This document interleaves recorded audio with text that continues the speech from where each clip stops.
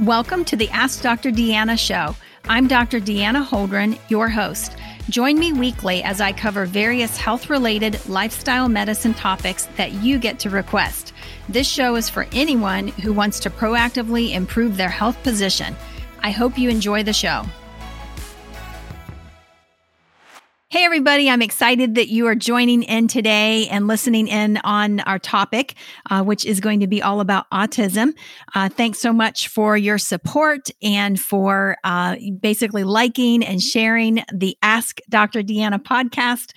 We've had a lot of fun with it, and I've really enjoyed receiving some of your questions and being able to take those questions and turn them into podcast topics and so forth. So keep those coming. We are all enjoying those very, very much. So today's topic is just a little bit on autism. And, I've had a lot of people ask me questions about this, and there's a lot of information out there. There's some misinformation. It's sometimes muddy. And I thought, well, if I could bring a little bit of information and maybe just a little bit of clarity, that would be fantastic. It is certainly something that affects every single one of us, everybody. It affects everybody. And the reason is that the current statistic today in the United States is that 1 in 44 children actually are on the spectrum, autism spectrum disorder, or ASD. This has been increasing dramatically since the 1980s.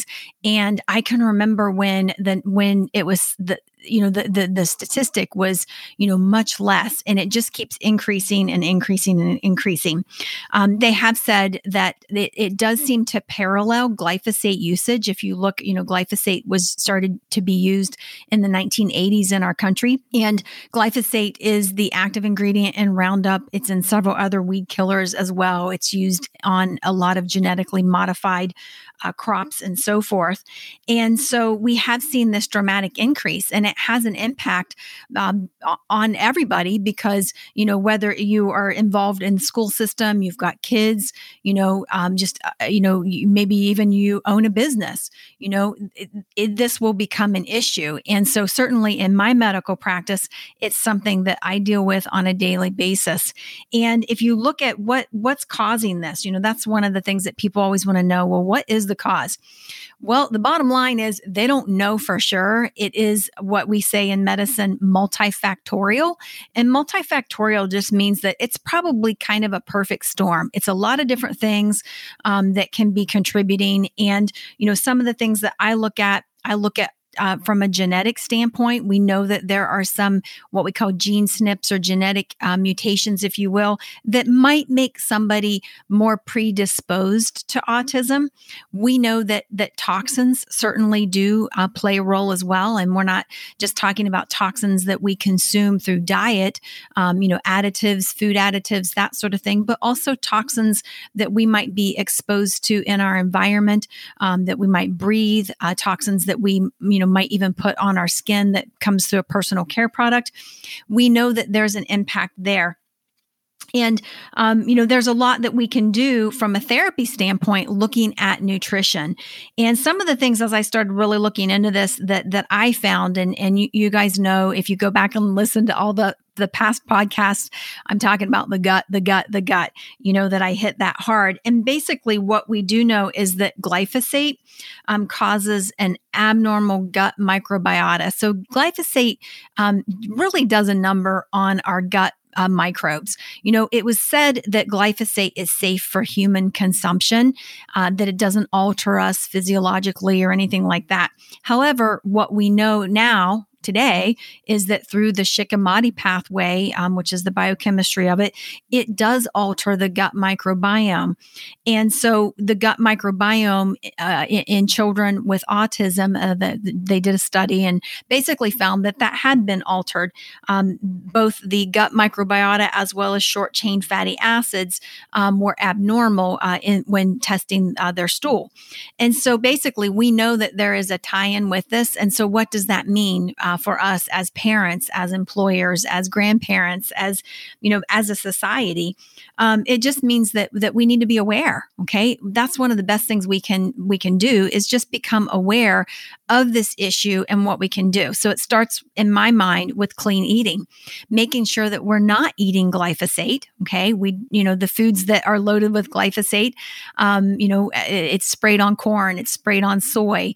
So all of those byproducts oftentimes are toxic, not just genetically modified, but also many crops that they spray basically as a desiccant or a drying agent so that they can go to the market more quickly. So we would see it there, but it's more than glyphosate. It's all the other chemicals. So what I am proposing is that we basically clean up our diet, that we eat a whole food, plant-based, nutrient-dense diet. You know where it came from. You know how it was grown. It's not in a box. It's not in a package. It's not coming from a drive-through window. It's maybe coming from your garden or your local farmer's market, and you're taking it home and you're cooking it and you're cooking more at home.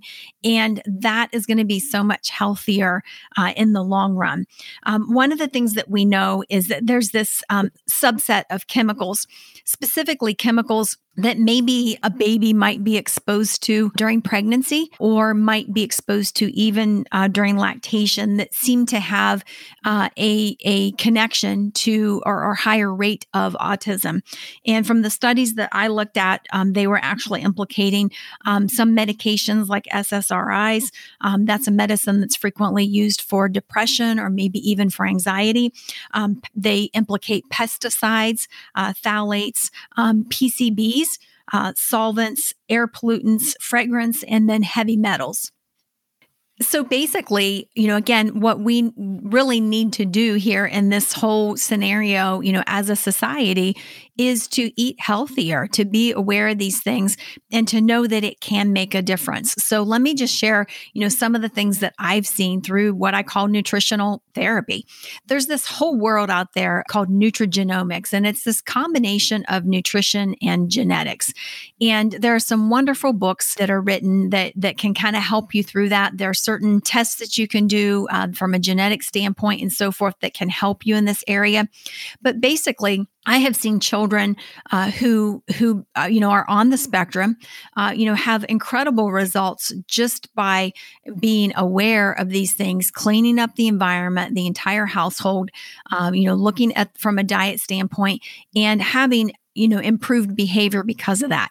And if you're looking at that and you're saying, well, why would that be? What is the situation here? Why would it make a difference? It's because for a lot of those chemicals that we are often exposed to, many of them are neurotoxins or they're neurostimulants. They actually have a stimulatory effect on our brains.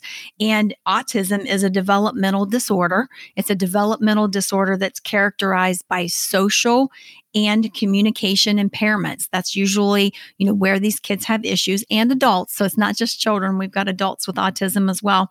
It also is combined with limited or focused interests and repetitive behaviors. So that's kind of the hallmark, a lot of what we will see with that. But it's incredible to be able to help somebody, their life around, not really their life around so much, but to turn this syndrome around or to see some positive improvements in behavior, in some of the issues that maybe make life a little more difficult for them. And that has been a wonderful thing. So what kind of foods do we look at?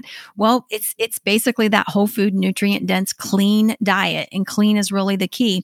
Not allowing processed foods to come into the house, eating a lot of vegetables that help to detox the system, also help to alkalinize the body so that it can function at optimal levels. And then really good sources of omega-3 essential fatty acids that are going to help nourish the brain and help the nervous system to basically function at optimal levels as well.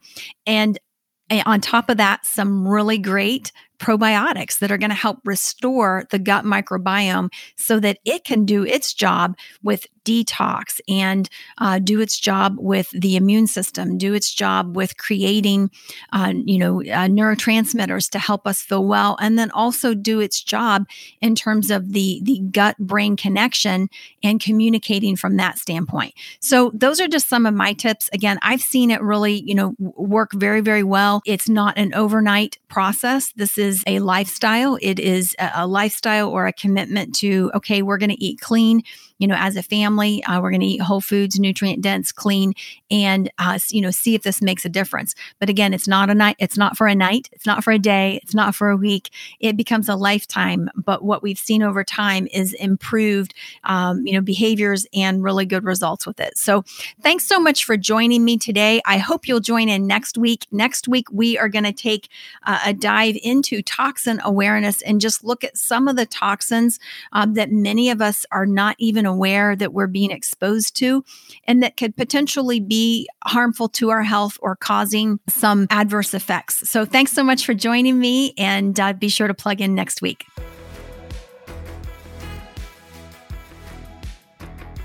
I hope you enjoyed that episode. For more information, visit me at deannaholdren.com.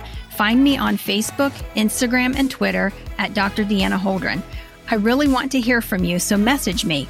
I love taking your messages and creating topics from them. Please rate, review, subscribe, and share my show with those who have an interest in health and wellness. Thank you for tuning in, and see you next week.